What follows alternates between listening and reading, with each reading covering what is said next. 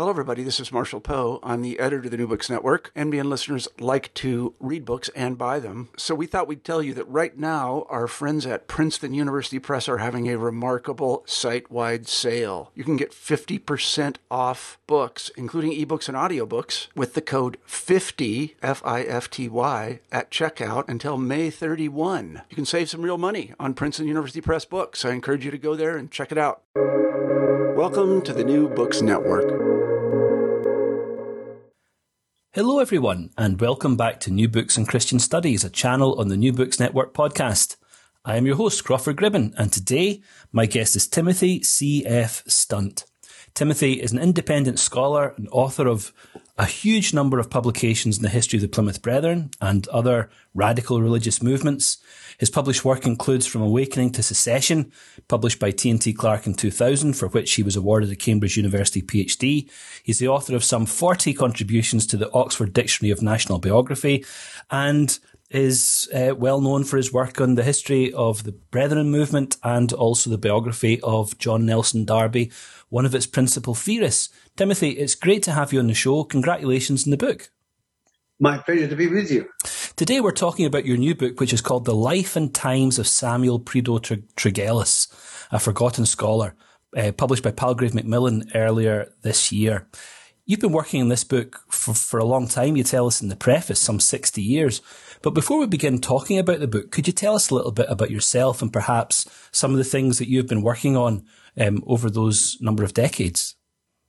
Well, I'm a retired teacher, and the victims who've been taught by me are teenagers.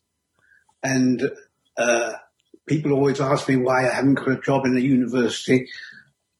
Well, I like teaching teenagers, but 45 years of doing it was enough. And I'm now retired, and I'm living in Florida, where the temperature is far more agreeable for my body, which has undergone some serious surgery just 5 years ago, and very, very thankful to be alive, to learn that for 5 years I've been cancer-free is something worthy of rejoicing. Absolutely. And it's great that one of the consequences of that successful surgery has been the publication of this book, The Life and Times of Samuel Prideaux Tregelles. Could you tell us something about the background to this book and perhaps how it flowed out of your earlier work on the Brethren movement? Well, that's the interesting part about it, because it is my earlier work. I became interested in Tregelles before I became interested in the Brethren. I was brought up in the Brethren, and I know them from the inside, so to speak. But I got interested in Tregelles because I discovered his name in the introduction to a Greek New Testament that my father gave me on my 15th birthday. And when I tried to find out about Tregelles, he wasn't in my father's Encyclopedia Britannica. And my father sent me to the local library, and I found the Dictionary of National Biography, and I discovered that not only was Tregelles a scholar, but he also was a Plymouth Brother for a time. And that was worthy of celebration from my point of view, because I grew up in the Brethren and was repeatedly faced with the question, are we peculiar because we are brethren, or are we brethren because we're peculiar? And to discover that a world-famous scholar had been a Plymouth Brother was a great discovery. Perhaps we weren't quite so peculiar as I thought we were. And I've been interested in Tregelles ever since. And curiously enough, it was through him that I got interested in the Brethren. And then I got interested in European evangelicalism, and the whole thing burgeoned and became much, much, much bigger subject. But it started with Tregelles, and I came back to him just after my surgery 5 years ago, and got down to writing the biography that I've been thinking about and researching for the previous 60 years. Well, that's wonderful to hear. As you thought about Tregelles, how important did you discern his family background among Quakers and also his origins in the southwest of England? Well, the Quakers were a strange group of people. They were famous for their honesty and their integrity, but they were modest, retiring. They didn't go in the limelight. They worked behind the scenes. They were quietly industrious, and that sort of morality is typical of Tregelles through and through. He was an autodidact. He went to school and he left school at about 15. And he didn't go to university, even though his headmaster would have liked him to try for university, because the Quakers were dissenters and weren't able to go to university. And being a fairly strict Quaker family, they wouldn't have dreamt of them becoming Anglican just so that their son could go to university. So he's completely self-taught, apart from his basic schooling when he did Latin and like everybody else. I think that's a very important element in his makeup. You ask about his Cornish background. Yeah, he was born in Falmouth, and he later on went to Wales as a teenager, and he got very interested in the Welsh language. And there's a side to him which is involved with Celtic studies, and he's fascinated by the Welsh language. He taught himself Welsh at the same time as teaching himself Hebrew. And he was a very gifted linguist. But whether you can say that it's a Cornish upbringing, it's not really very significant, though he chose to live almost in Cornwall, in Plymouth, for the rest of his life. It's fascinating that he was so interested in Welsh. Did he have any corresponding interest in Cornish Celtic culture? Well, he's interested in the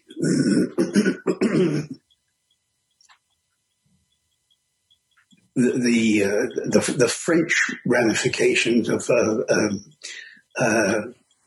he visited Brittany as an older man, and there his interest in the old Welsh stories, and he sees the parallels between the Welsh stories and the early Frankish stories.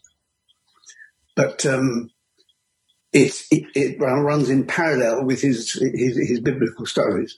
Yeah. Well, you mentioned his biblical studies there, Timothy. Obviously, Tregelles, growing up in a Quaker family, had a good knowledge of the Bible, but at some point he became an evangelical. And you suggest in the book that's sometime, I think, after his Hebrew studies begin. How did that happen? And what were some of the influences that shaped his early evangelical convictions? Well, his early life was very much a Quaker life, and the Quakers respect the scriptures, but they believe in the inward light. And they say that the spirit is really more important than the word of the scripture.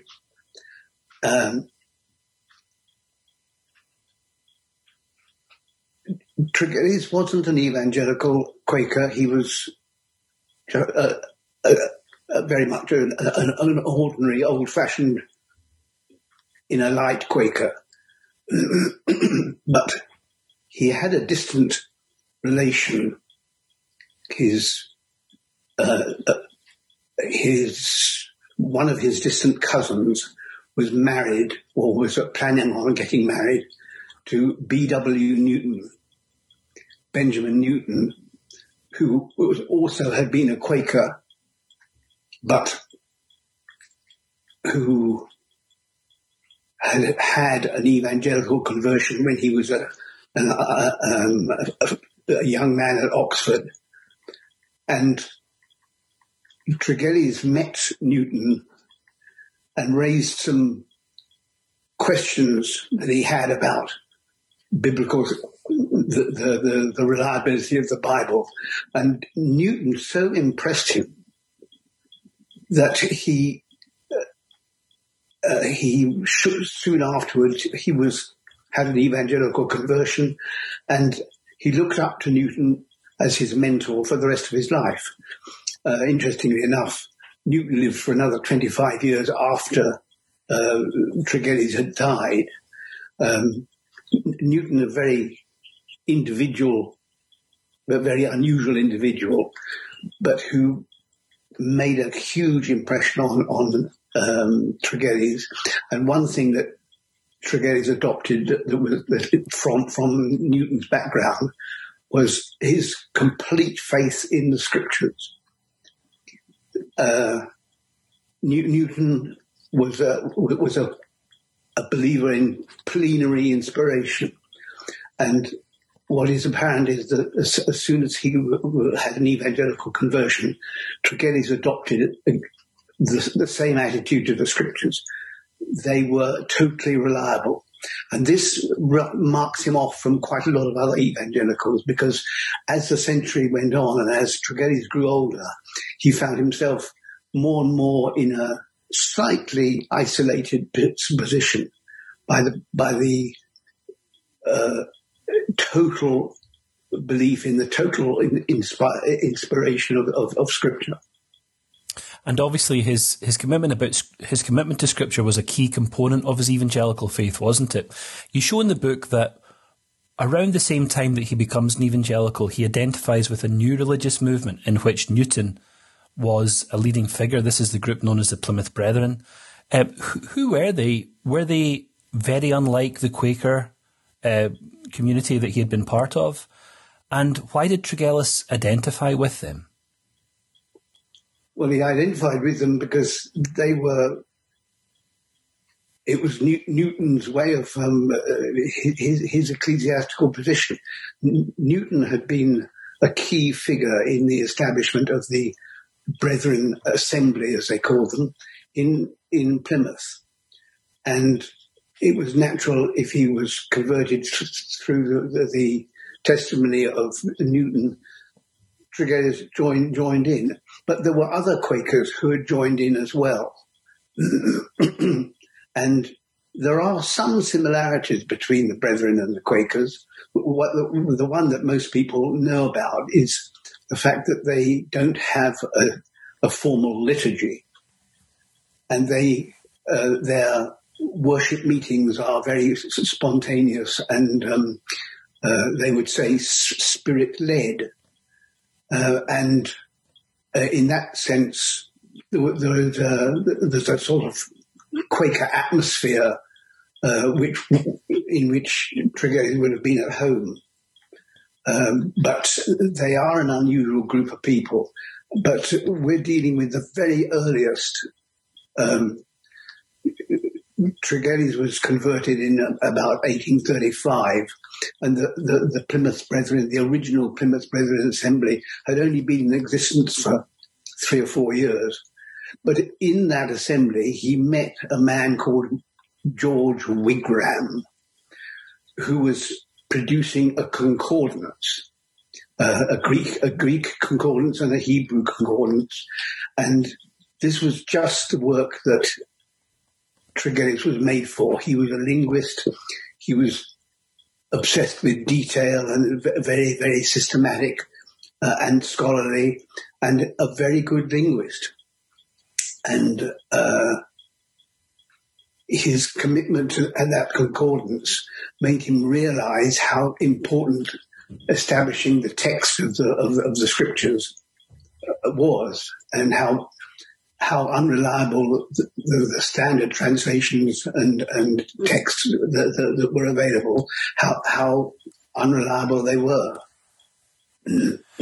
I think one of the things that your book does brilliantly, Timothy, is to show how intellectually exciting and stimulating these early communities of brethren must have been for young people like Tregelles coming into them for the first time. So if this was such an important part of his evangelical life, why did he eventually leave the Brethren? Well, that's a complicated question. The Brethren were a very mixed bag. If somebody asks you, what do the Brethren believe? Or if somebody asked in 1835, what do the Brethren believe? The reply would have been, well, we tell you what they do and how they behave and what their church life is like. But some of them believe in this and some of them believe in that and some of them believe in the other. And Tregelles and Newton had a rather different attitude to church life and to biblical studies than other ones in the Brethren. And particularly there was a collision between the strong character B.W. Newton, who was Tregelles' mentor, and John Nelson Darby, who is famously associated with the Plymouth Brethren. And as time went on, Newton found himself in a minority, and there was a personal hostility from Darby, which resulted in Newton being sidelined and being effectively excommunicated from the Brethren. And Tregelles chose to go with Newton and remained for the rest of his life obsessed with what was wrong with the Brethren rather than how he admitted that he had been involved with them, but he turned his back on them. And in my book, I refer to it as something like a nemesis, that he had this. He was looking over his shoulder all the time, looking back to the early days and trying to explain why he had been mistaken in the first place. So he emerges really as an intellectual figure within the Brethren community, and his goal, very quickly identified goal, is to establish a critical text of the New Testament. Did he find that an easy project? He wanted somebody else to do it, and he was very clear as he was getting going in his work of textual criticism. He says in several places that he approached scholars whom he reckoned were much more learned than himself and said, why don't you do this? But none of them would accept the responsibility. So he said, okay, I'll do it myself. But he was very aware that he didn't have a university degree, or he was given one later on out of respect for his published work. But he was an autodidact. He was self-taught, and he was very aware of that. That in one place in one of his letters, he says that I'm learning as I go along, and it would be so much better if somebody else who had the learning to begin with could do this work. And how did his more formally qualified colleagues view his contribution? Did they help him? Did they want to be identified with it? Or did some of them perhaps feel threatened by it or even hostile towards it? Well, one in particular felt threatened by it, and that was his often considered to be his rival, Constantine von Tischendorf. But Tischendorf was a very self-centered man. He was very ambitious. Tregelles wasn't really ambitious. He saw his work of producing a reliable text of the scriptures as something that he was doing for the church, for Christians everywhere. And he always said, my work is available for anybody who wants to use it. He wasn't really he wasn't consciously in a rat race with Tischendorf, but Tischendorf felt threatened by his rivalry. In contrast to Tischendorf, there were several English scholars who, like William Cureton and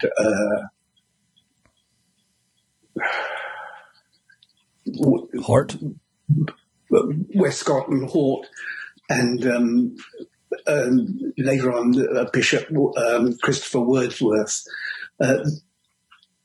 Tregelles was on good terms with these people, Hort particularly. And Hort was a younger man, and he looked up to Tregelles and said I feel rather sorry for Tregelles because he's stuck there down in Plymouth all on his own, and everybody there thinks he's sort of rather strange because he hasn't got any scholars around him with whom he can share his work.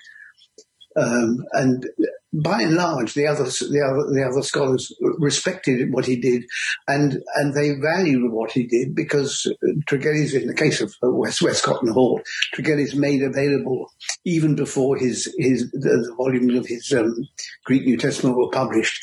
He made the proof pages available for Hort to consult even before they were published.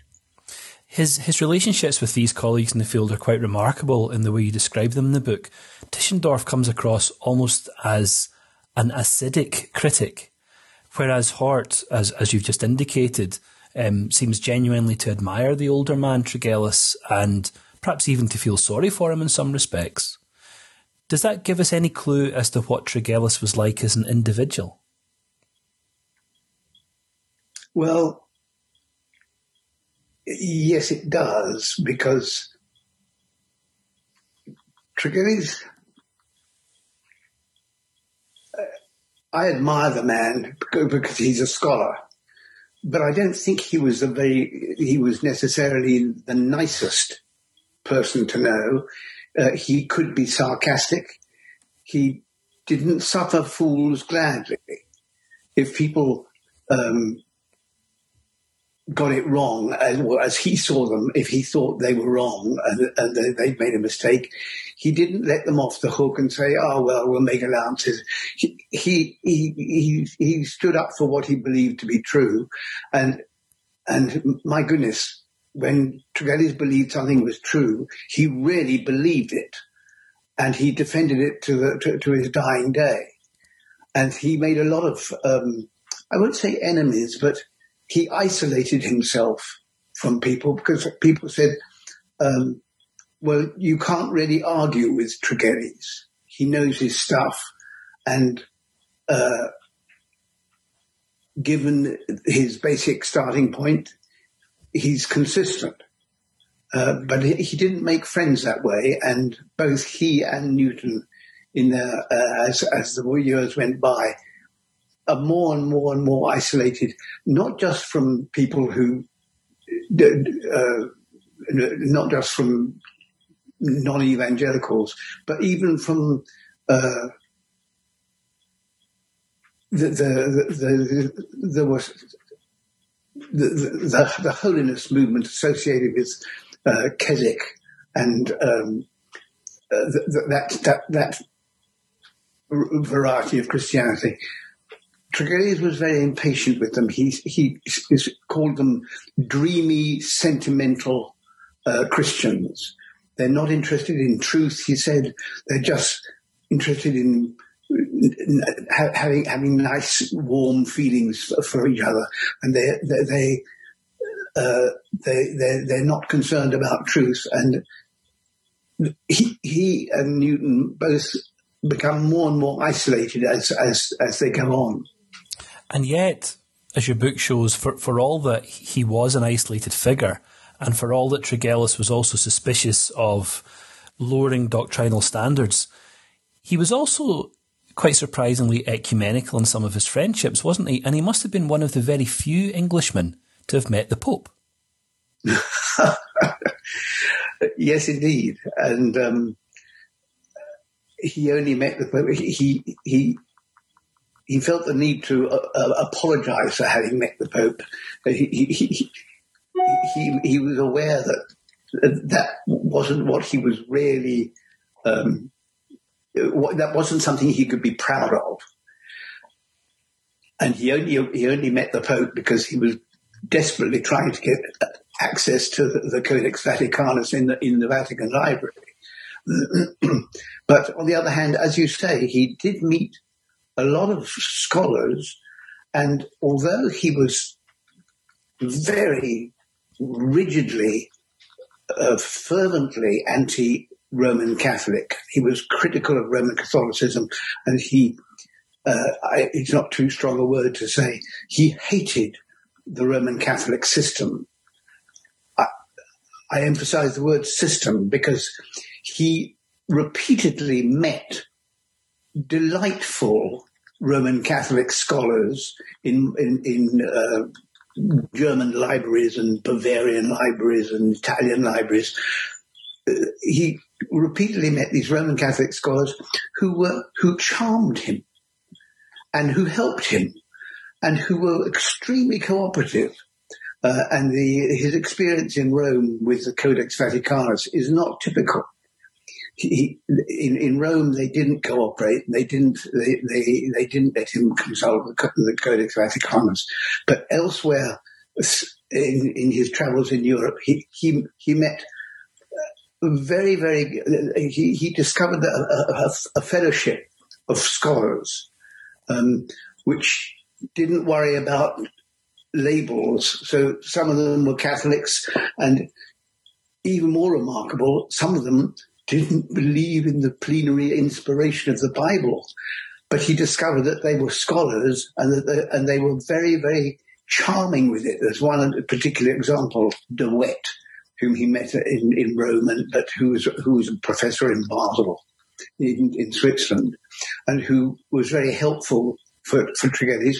And Tregelles kept on saying how much he appreciated the man, even though I can't agree with his views on Scripture. Very good. Well, obviously, Tregelles' work on his textual criticism was very much impaired by his health, wasn't it? He had to take numerous visits to various locations to try to improve his health. And you describe in, I think, quite a moving way the stroke that he suffered towards the end of his life and the way in which his life came to a rather premature end. Can you tell us a little bit more about the circumstances of that? Well, his real weakness physically, okay, he had a stroke he had two strokes, one from which he virtually recovered and one from which he never recovered.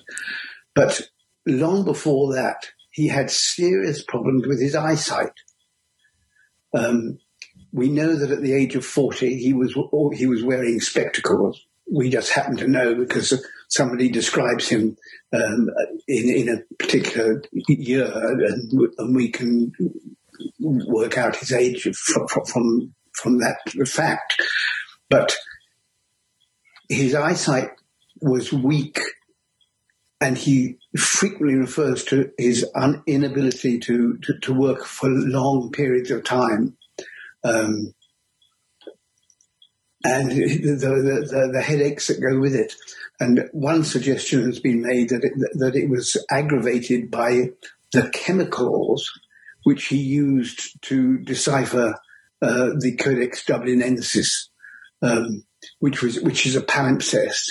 And to read the writing underneath, he used a chemical treatment, and this may have aggravated his eyesight. But you're quite right. He wasn't a strong man, and this attention to, I mean, of all things, to have bad eyesight when you're dealing with the minutiae of text and reading palimpsests, badly written, 700-year-old manuscripts.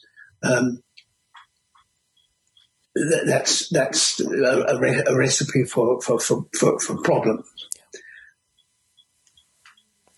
You tell us in the subtitle to your new book, The Life and Times of Samuel Prideaux Tregelles, that Tregelles is a forgotten scholar. And yet he also has an important legacy, doesn't he? And in some ways that legacy is beginning to be rediscovered. That's right. He was a forgotten scholar because his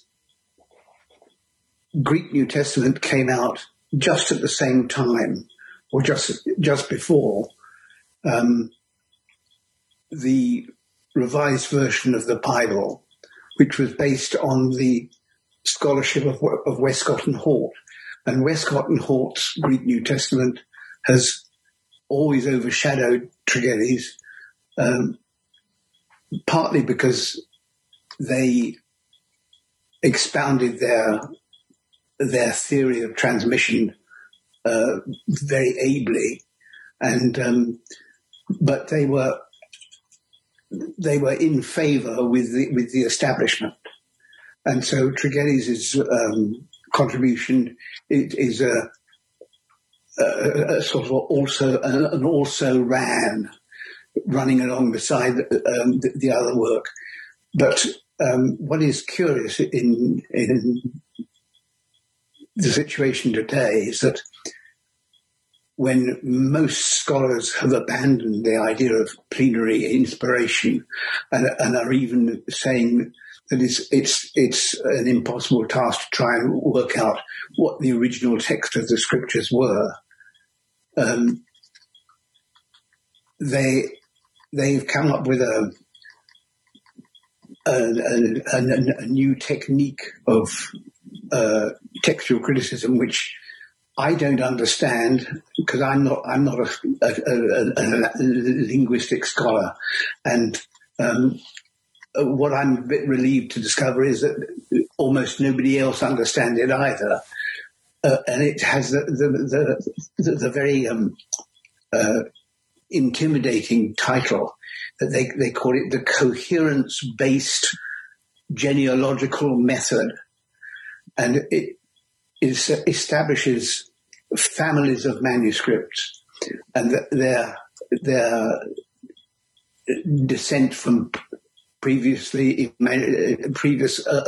manuscripts, and in establishing that they can use computers to find out the frequency of certain variations, and so they can work out which are the earliest and which was the original text. And they've done this on the Catholic epistles, and they've actually published the Editio Critica Major for the Catholic epistles. And one of the great textual scholars, David Parker, has done a close study of the Book of James as it's found in the Editio Critica Major, and he finds that it repeatedly seems to come up with the same text as Tregelles came up with for the Book of James, and he's even suggested that the new text could be called the New Tregelles, whereas most scholars would have said, "Oh, it's the New Tischendorf," but apparently, I speak as an ignorant person when it comes to linguistics, but apparently his text looks as if it may be vindicated by this new research method. Fascinating. Tregelles gets the last laugh. Well, I don't think he was very good at laughing. I think he was basically a very serious man, but he could get enthusiastic, and so sometimes there's one splendid little passage in one of his letters where he says these people were complaining about textual criticism, and they were saying, "Oh," and they were mocking the textual critics, and said, when the Lord returns at the second coming, there'll be some people so busy trying to establish the text that they won't be ready for him. And Tregelles, in self-defense, said to these people, has it ever occurred to you that it's not exactly biblical to have a printed Bible? Because there's no reference to having the scriptures in print in the early years of the church. I was really struck by the anecdote that you include in the book, Timothy, where the party of ladies comes to visit Tregelles and his wife, and they ask one or two innocent dinner table conversation type questions about textual criticism, and he rushes off to the study and brings back all these tracings of manuscripts and treats them to a full lecture on the principles of text criticism and the difficulties that he encountered. The interesting thing about that story is that the ladies in question were his distant cousins, and they had played with him when they were kids. And in the letter, the one of these middle-aged cousins says, "This was our little Prid," as they called him, when he was only a child. This is our little Prid holding forth with huge enthusiasm. Sounds like a wonderful evening, doesn't it? Well, Timothy, Thank you very much for your time. Thanks for coming on to the show and talking about this really important new book, The Life and Times of Samuel Prideaux Tregelles, a Forgotten Scholar, just published by Palgrave Macmillan. Thank you for your time and take care. Thank you. And thanks to everyone else for listening in today. I'll see you next time on New Books and Christian Studies, a channel on the New Books Network podcast.